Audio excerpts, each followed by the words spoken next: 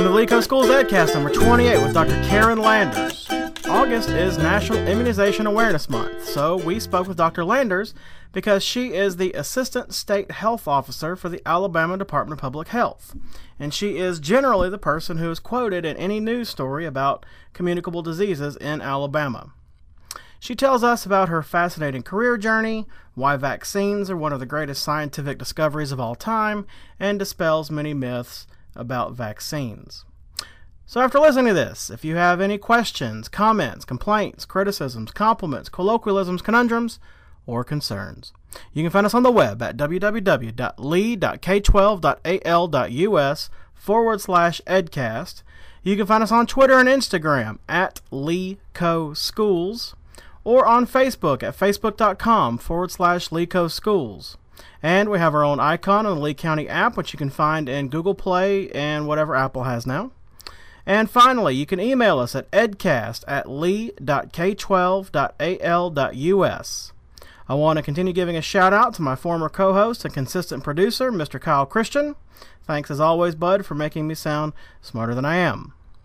So without further ado, Alonzi!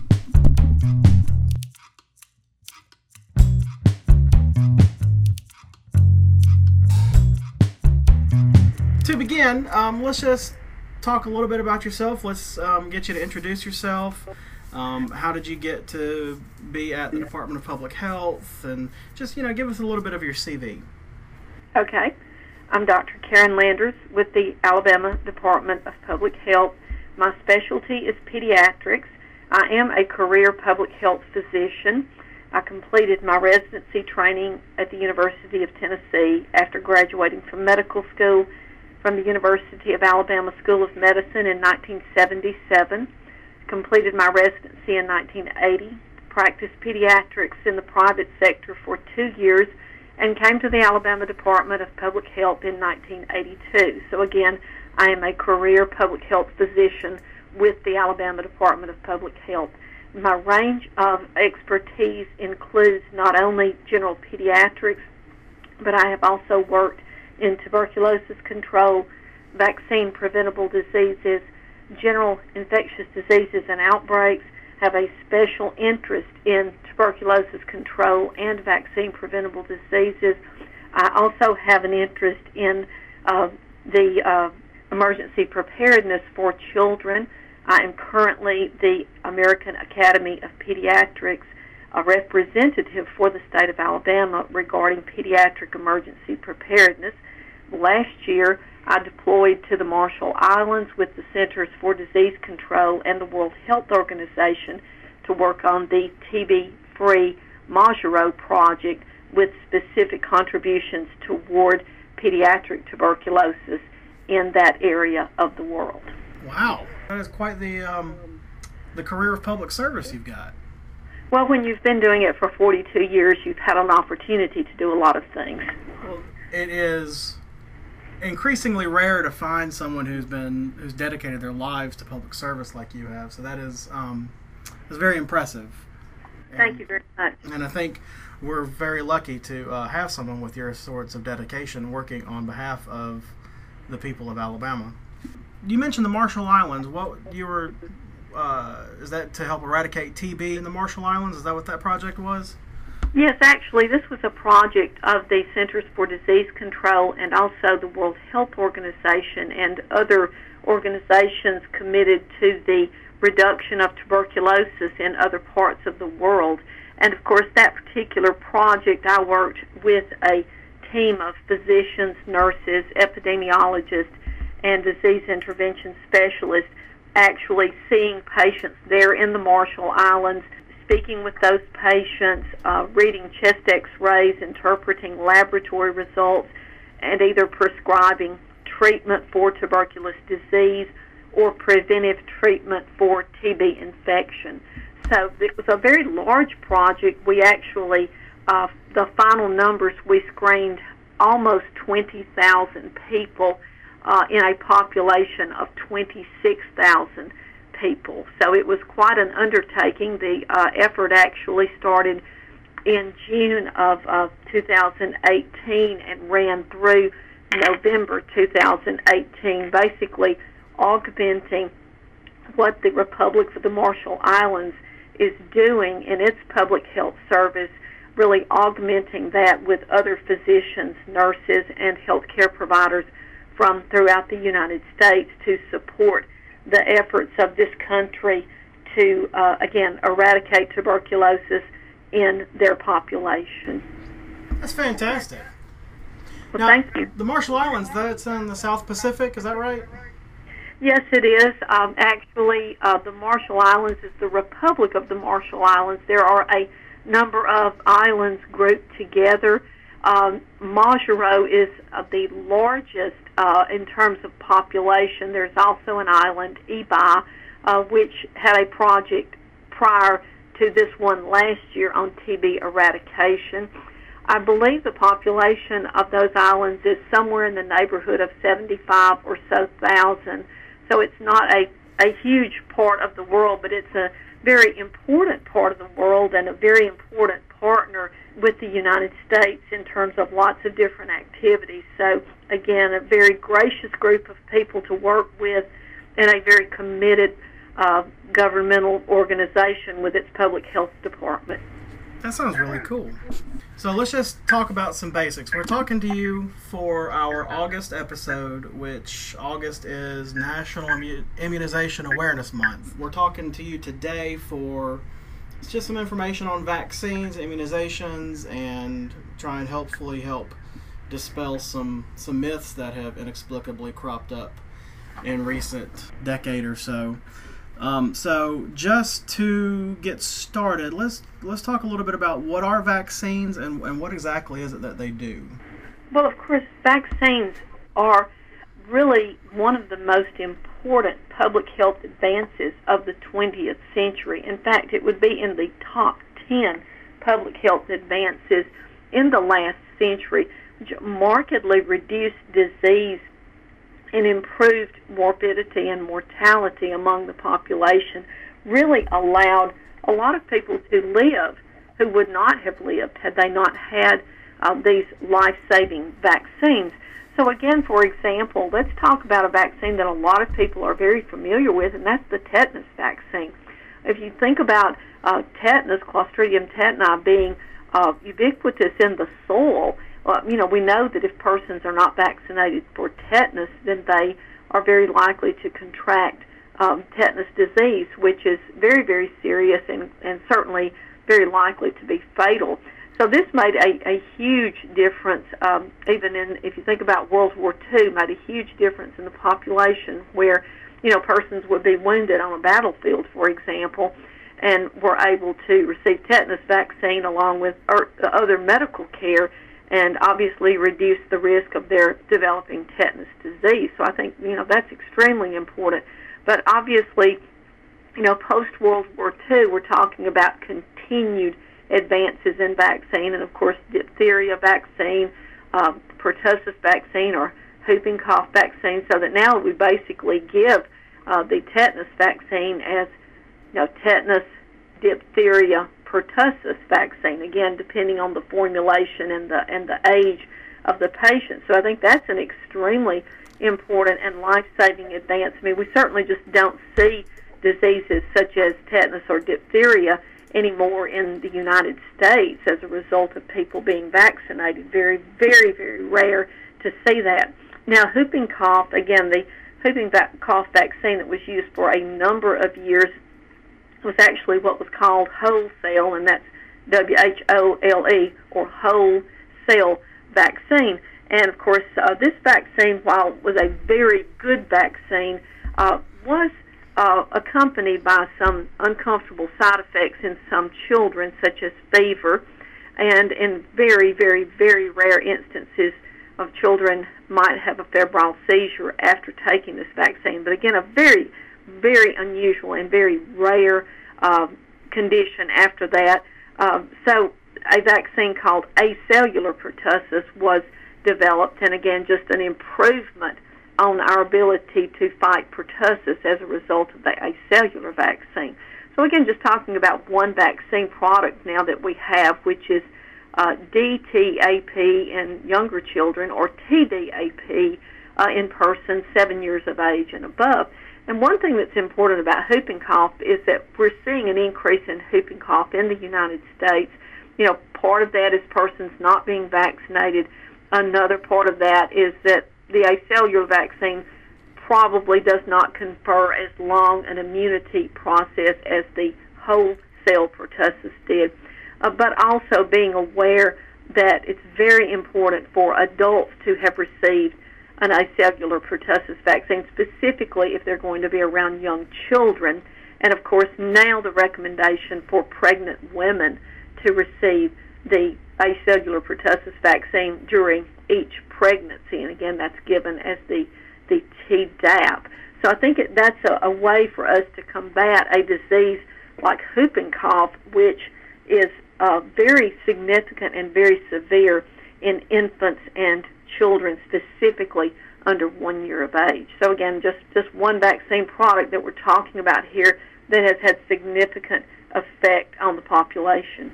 Refresh my memory. From what I will remember is that a vaccine is essentially either introducing a dead form of whatever we're vaccinating against, or like with smallpox was cowpox that would help build the immunity.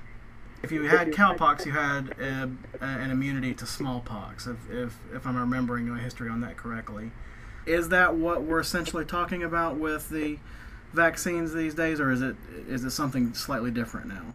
Well, I think a way to explain it for the general public is really to categorize vaccines, if you will, into the inactivated vaccines, or what I call the killed vaccines, such as the vaccines like I was just speaking about, the tetanus, pertussis, diphtheria, or again, acellular pertussis. So we're really talking about an inactivated vaccine.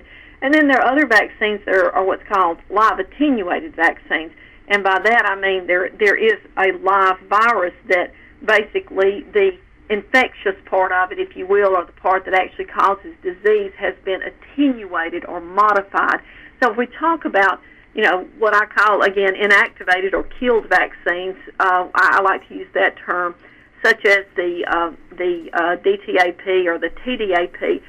Then we can also speak about some of the live attenuated vaccines, such as the measles, mumps, rubella vaccine being, one of those very important vaccines, as well as the varicella vaccine. The MMR vaccine, or measles, mumps, rubella, is actually given as a combination vaccine. There is, in the United States, no such thing as single-dose mumps, single-dose measles, and single-dose rubella.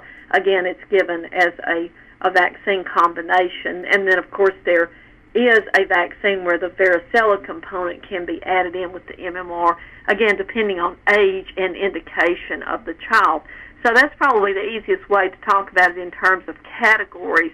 Now, in terms of the smallpox vaccine, which we do not give to persons other than in the event of a bioweapons attack, which certainly we hope would never happen, we do have that vaccine available through our strategic national stockpile with the CDC. We hope we never have to use it.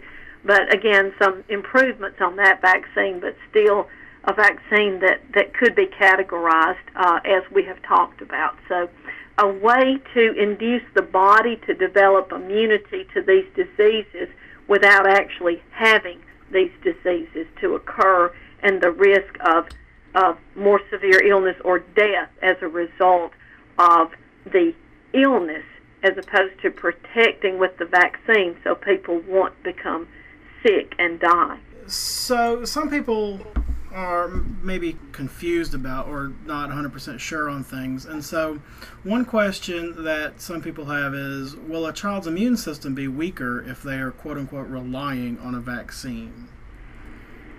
Absolutely not. In fact, there is so much data, so much scientific data on the response of the immune system to multiple vaccine products, and especially in younger children who actually respond exceedingly well to multiple vaccine products. And this is why we're able to give more than one vaccine at a time in childhood. I mean, the earlier the child is able to receive the vaccine and their immune system is primed with that vaccine, the better to develop immunity. Again, there are certain ages at which vaccines are given, and this is based upon a lot of research and a lot of science.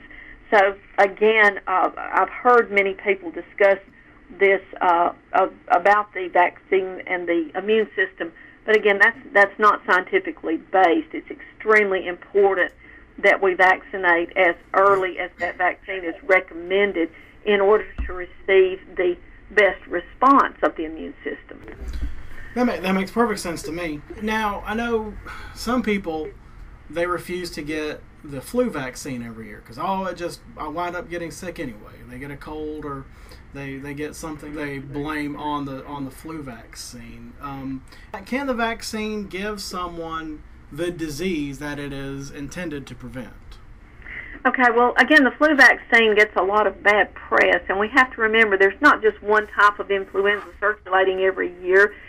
There are multiple influenza viruses, as well as reminding that other respiratory viruses that are similar to influenza in terms of signs and symptoms can cause illness. But the influenza vaccine that we are giving, the inactivated influenza vaccine, cannot cause influenza. Now, there is a vaccine that was on the market and has come back on the market, and that is the live attenuated nasal influenza vaccine or nasal spray vaccine. And this virus, while it is live and attenuated, does not cause influenza. It was off the market for a couple of years due to a decrease in effectiveness of the vaccine as shown in some studies. And I think it's important to realize that just there, by looking at the effectiveness of the vaccine, it was able to be rapidly determined that vaccine was not effective during a flu season, so it actually was taken off the market and reformulated and has come back on the market for subsequent flu seasons, or again, the live attenuated nasal spray vaccine. Now, not everyone can take that vaccine, and certainly there are certain age groups that can take it and certain medical conditions that cannot take the live attenuated. But again, to answer your question, influenza vaccine does not cause influenza. And I think that the influenza vaccine continues to be an extremely important preventive method for influenza. We know that in a very good influenza season, the match to the 3 or 4 viruses that are actually in the formulation can vary. And sometimes we can have an effectiveness rate that's far less than 50%, but in good years, if we have a vaccine match between 50 and 60%, well, that's great. But stop and think about it this way. That much protection is better than no protection at all. Mm-hmm. And by having the influenza vaccine widely used, we're able to protect people that don't have as strong an immune system. For example, people with chronic disease, people with a problem that allows their immunity to be less active, such as immunosuppressive illnesses. So we think it's extremely important for everyone who's eligible for the influenza vaccine, which we give 6 months and older, and also given pregnant women, to get the influenza vaccine early in the fall to protect yourself against influenza viruses.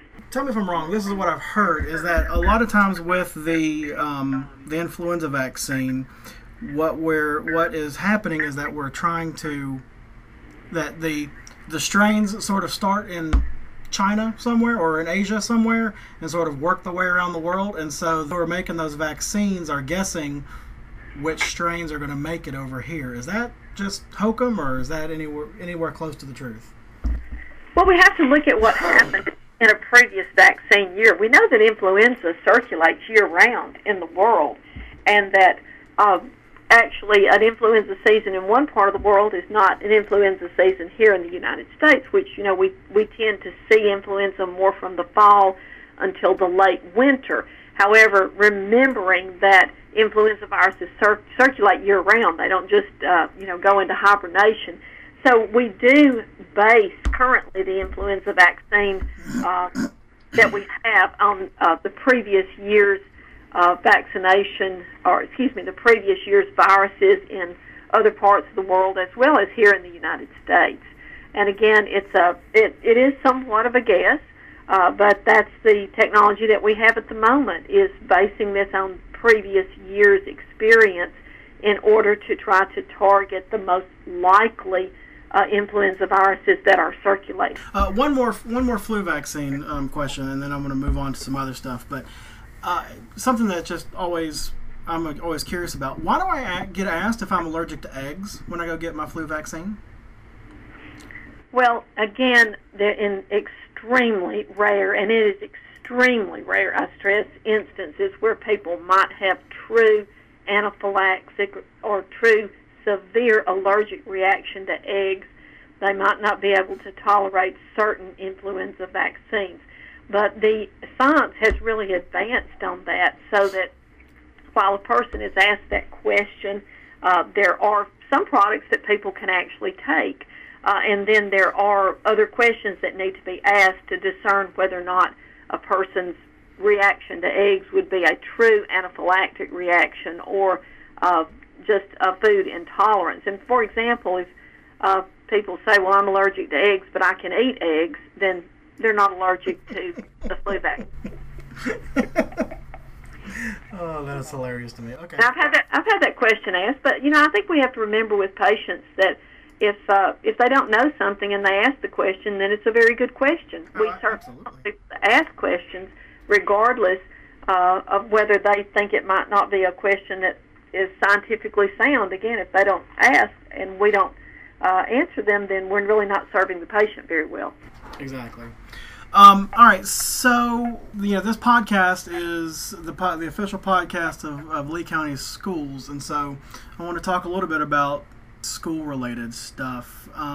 So if I'm a parent and I'm saying, okay, well, if all the other kids in school are immunized, well then, or if most of the kids in my kid's school are immunized, does it matter if if a few of the kids skip vaccinations? Why would it be important that every single one of them be immunized? Well, I think we have to look at that in terms of your own personal health. Most people don't just go to school and go home, and they go to other places. They go to to the stores or to church or to other events, other social gatherings, etc. So again, their exposure to illness is not limited to the school population. They travel to other parts of the United States and other parts of the world. So again, we have to look at it as your own health and your own protection of your own health. First of all, you really cannot rely on someone else if you're ill taking a medication, and just because they're ill taking the medication, that's not going to help you. So we have to look at the vaccine in terms of a personal health measure, just like we would any treatment or prevention measure. So I think that's one thing that's important.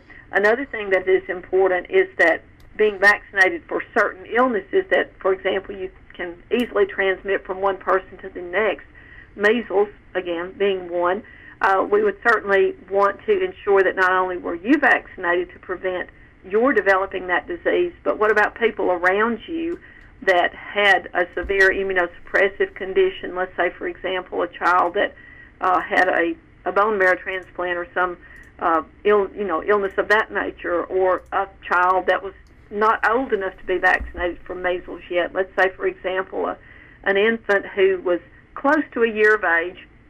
By that time, the mother's immunity has really pretty much gone away. That's why we give the MMR at 1 year of age, but maybe that child is not quite old enough to have taken the MMR. That child is exposed to measles, and that child has a 90+% chance of developing the disease.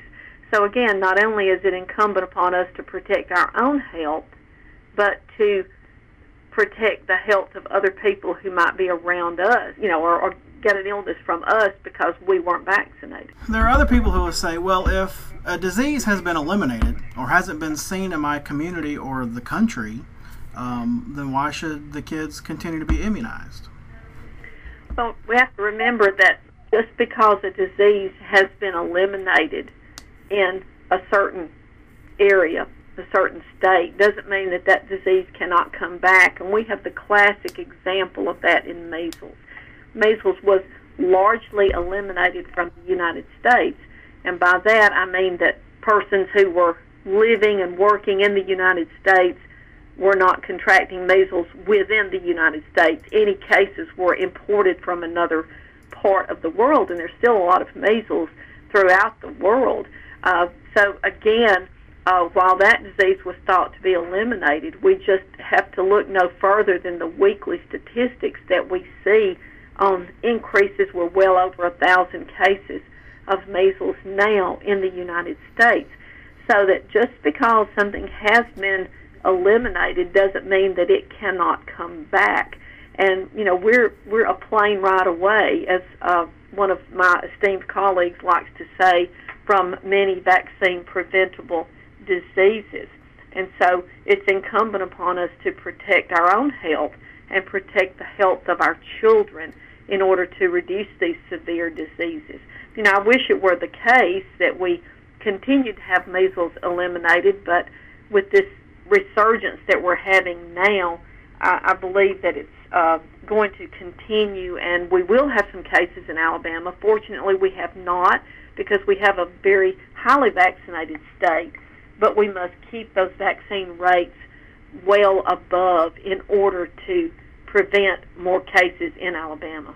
Another argument would be if, you know, in today's society where kids, if the kid is healthy and active and eating well, you know, with adequate levels of hygiene and sanitation and clean water, we don't need vaccines. How do we combat that? How do we respond to that? Yeah. Well, I think that's where we continue as physicians, as pediatricians, family physicians, and other healthcare providers, nurses, pharmacists, health educators.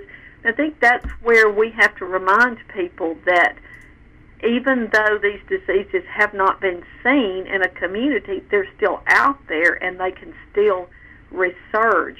So it's fortunate that people have better nutrition now and clean water and sanitation. It's very fortunate that we have these great advantages in our country.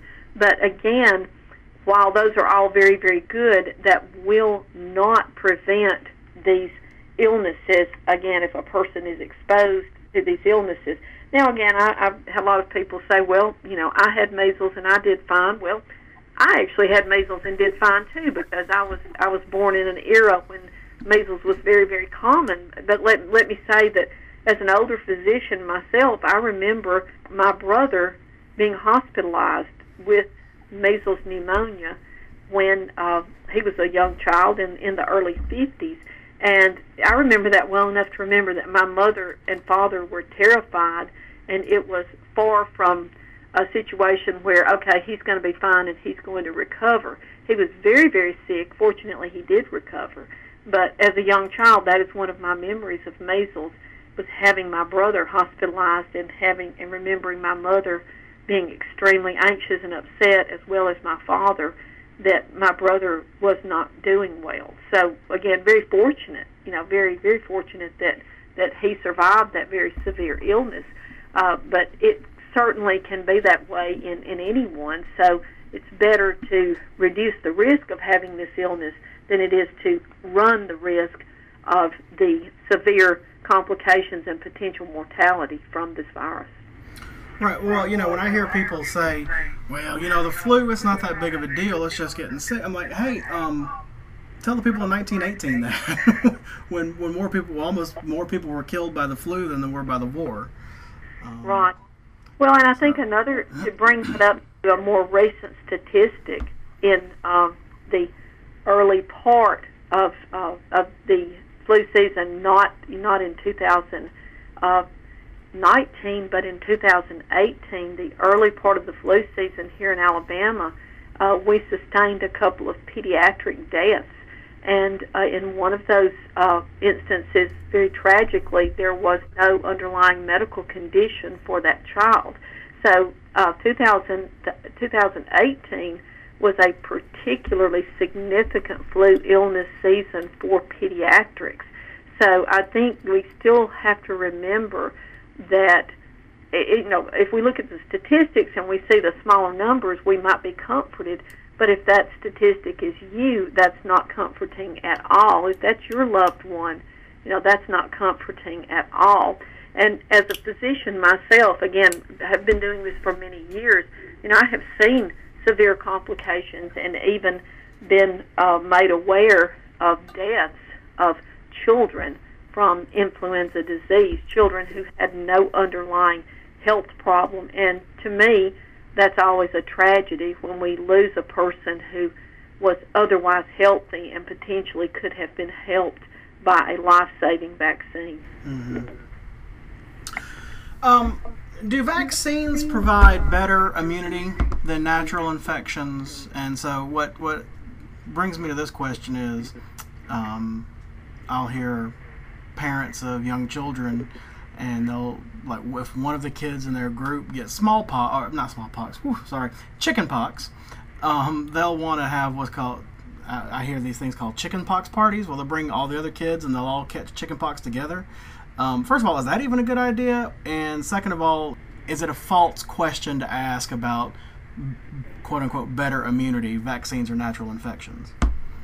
Well, and again, we have to remember that vaccines vary in the effectiveness or the efficacy, if you will, depending on the vaccine product. For example, the measles, mumps, rubella vaccine, you put that all together. Now, the measles component is well over 97% effective in inducing immunity.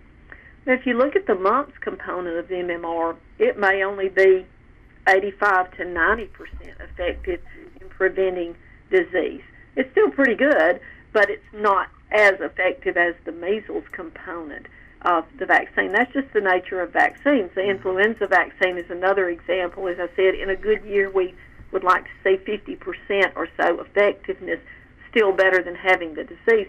But getting back to illness versus natural immunity, certainly we can say that the vaccine is as effective as natural immunity.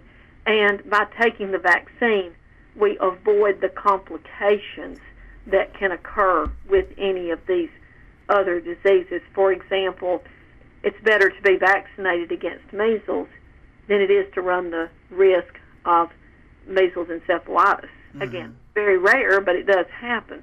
And, let's talk about chicken pox for a minute. Again, I'm old enough to have seen all of these diseases in children, with the exception of diphtheria, which was largely eradicated in the United States in the middle of the previous century. But I'm old enough to have seen all of these diseases otherwise. And chicken pox, again, a good example. While many children have a mild illness with chicken pox, there are people that develop chicken pox and develop a disease sort of like an encephalitis. In addition, there can be extremely severe skin infections. When I was a very young doctor, I saw a secondary skin infection in a child who had chicken pox, a really devastatingly ill child that wound up having some skin grafts as a result of a severe skin infection with chicken pox. Again, that's very rare, but it does happen. But again, looking at the chicken pox parties, what I have seen, ironically, is sometimes when we see a kid with chicken pox and then the brother or sister gets chicken pox, they actually have a worse case because of the virus passing through that person. It seems like there's a little more virulence, at least in my practice of this. So it's still better to avoid the disease than it is to develop the disease. If we possibly can vaccinate against this disease, let's do it, rather than exposing a child and running the risk of complications. Mm-hmm. Now, correct me if I'm wrong, but smallpox, other than outside of a laboratory, it's otherwise been eradicated from the planet. Is that correct? That is correct. In the late 1970s, and again, anyone who might be interested in the history can look up a physician who's named D.A. Henderson, one of the giants of medicine and one of the physicians that's very closely associated with the eradication of smallpox in the world. So again, fortunately, not a virus that we would see outside of a laboratory setting or a very unlikely but potential risk of this being used as a bioweapon. Now, I might mention, interestingly enough, actually through my career, I've been very fortunate to do multiple episodes of training with Fort Detrick, Maryland, and Aberdeen Proving Ground, which are the United States facilities for infectious disease as well as chemical weapons. So I've done some training both at Detrick and at Aberdeen with this particular topic, with the topic of bioweapons. So again, something that we do have training here in the United States. We have a lot of information through the Centers for Disease Control in Atlanta, as well as other facilities such as the National Ebola Training Center, which is located in Nebraska, but also has training throughout the United States, including Emory. And I've had some training, again, with some of these facilities. So, again, very fortunate that throughout the world this has been eradicated, and it was eradicated as a result of vaccine.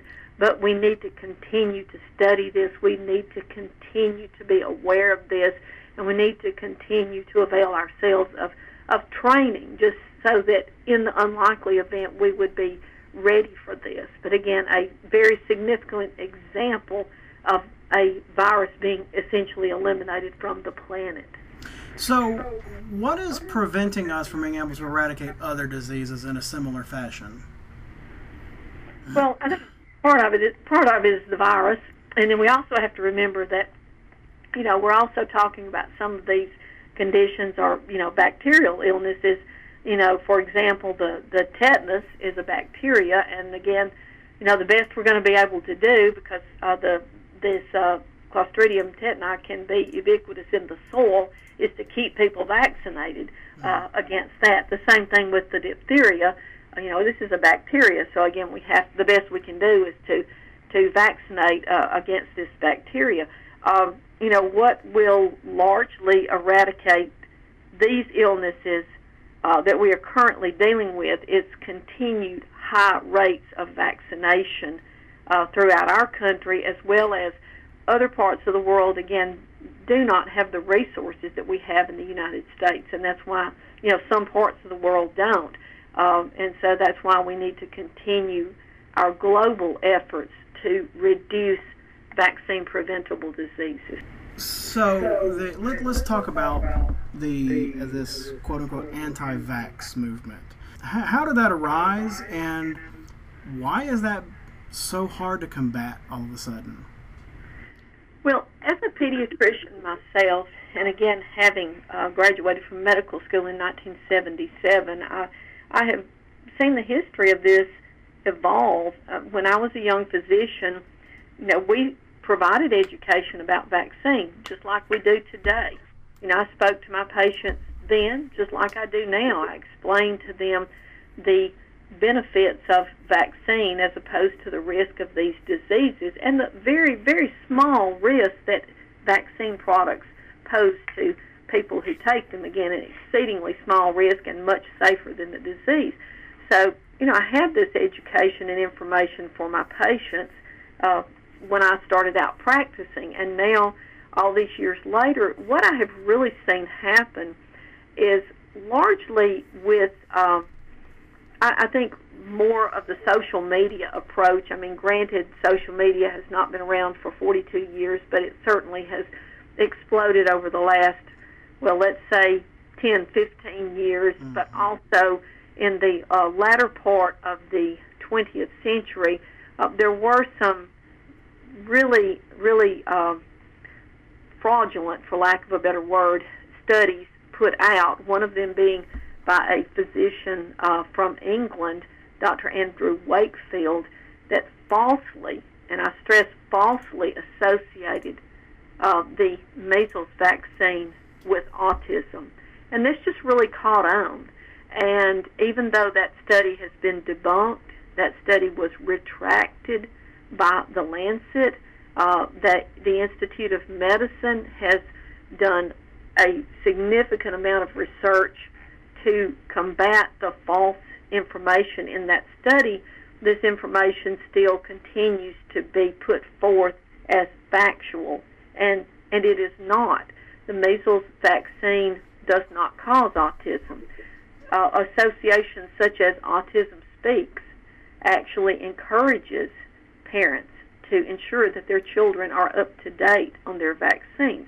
So I think a very false narrative about vaccines and a reliance on non-vetted information, non-scientific information, to really mislead the public. You know, parents care about their children.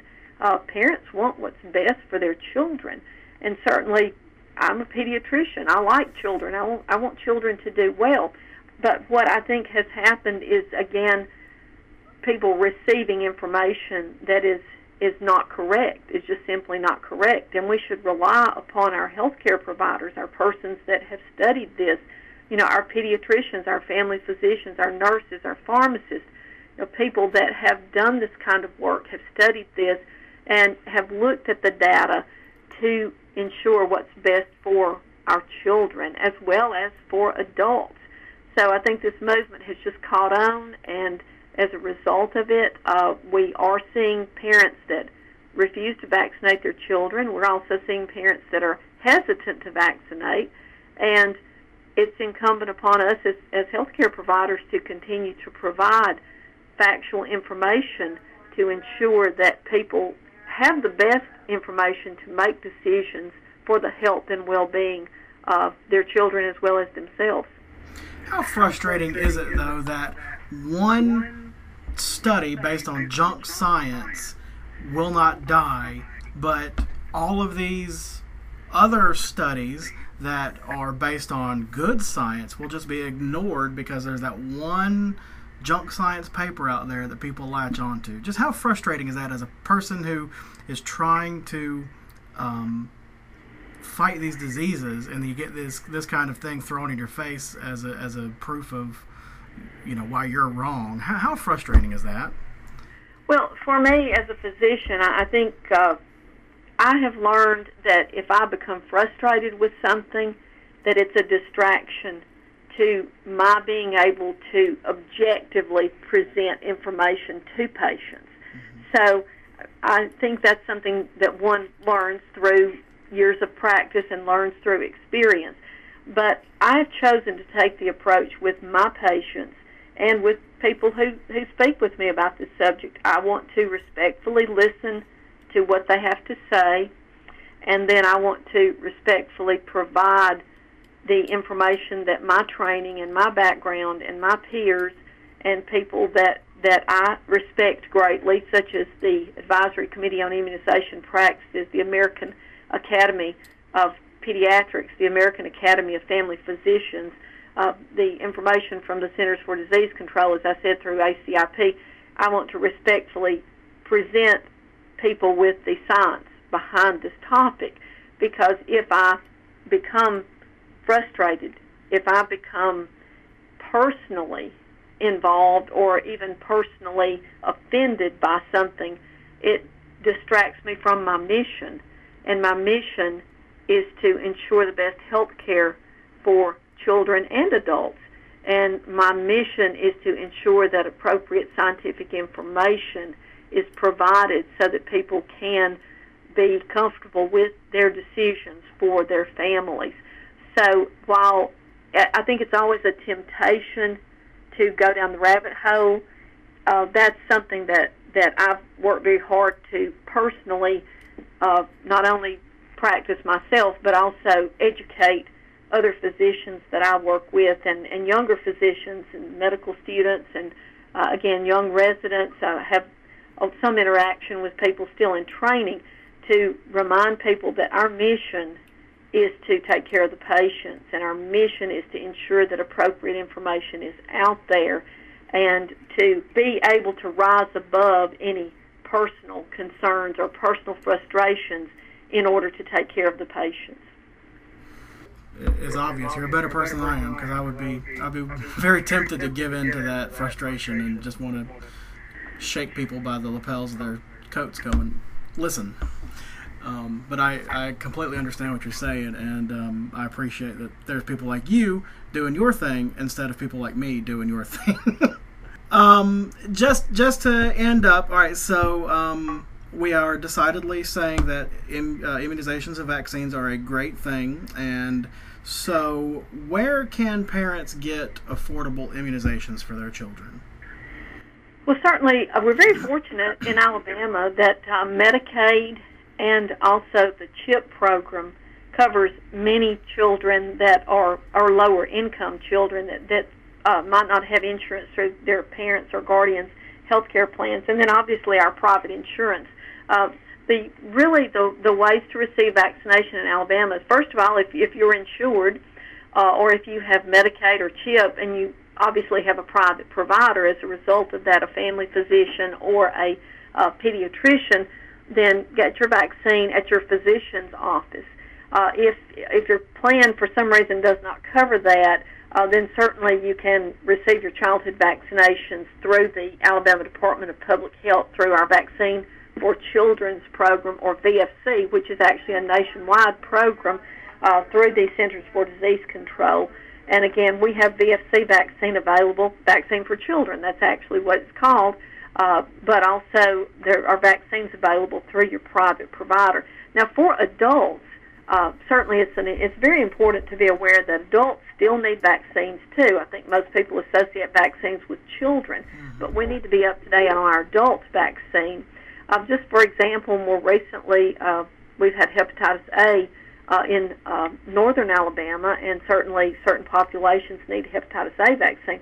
But pharmacists now vaccinate for certain illnesses, so I think it's very important for adults to be aware that there are vaccines available through their local pharmacies. Not every pharmacy vaccinates, but many pharmacies do. So you really have the option of your private physician or your private clinic, or through the health department, and again, for adults, through your pharmacy that might be a vaccinator. Okay. One other question that just came to me, and I may never get a chance to talk to you again, so I want to ask it now while I have the opportunity. A couple of years ago, when we had this Ebola scare, there was a huge push. I remember following in the news, a huge push of finding this vaccine for Ebola. Now, I think, and I may be wrong, but I think there's a misconception of that the vaccine for Ebola would have helped somebody who was already infected with Ebola. That's not how vaccines work, and that's not how. Am I correct in that? Well, it depends upon the vaccine, actually. Okay. For example, and just to digress a moment for Ebola, to be aware of the viral hemorrhagic fever, the Ebola virus being one of the viral hemorrhagic fevers, primarily occur in certain parts of the world, and the Ebola outbreak a few years ago was, primarily in Africa, in Liberia, Sierra Leone, a couple of those countries over there. I actually had done some of my Ebola training at, again, Fort Detrick, Maryland, before they moved the Ebola Containment Center over to the National Institute of Health a number of years ago. But again, to be aware that while a lot of studies are going on with field trials for the Ebola vaccine, in that particular instance, at least if a vaccine had been available, it probably would not have interfered with the natural course of the Ebola disease. But there are some vaccines, and let's just go back to MMR, for example. If the person is exposed to measles and they've never been vaccinated for measles, and they're in an appropriate age group, which, we might have to lower the age group in an outbreak situation. We might have to give measles vaccine to children 6 months of age and above. It's recommended 1 year of age and above for now. But if a person is exposed to measles, if they have never been vaccinated for measles, and if they take the measles vaccine within 72 hours of the exposure, they're very unlikely to contract measles. Another example is hepatitis A. If a person is exposed to hepatitis A, they've never been vaccinated for hepatitis A, and they take the hepatitis A vaccine actually within a couple of weeks, they're very unlikely to develop hepatitis A.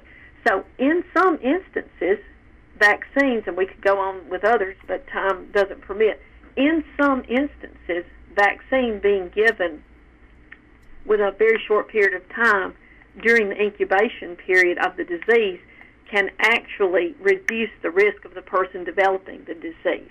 So again, it depends on the disease, it depends on the vaccine.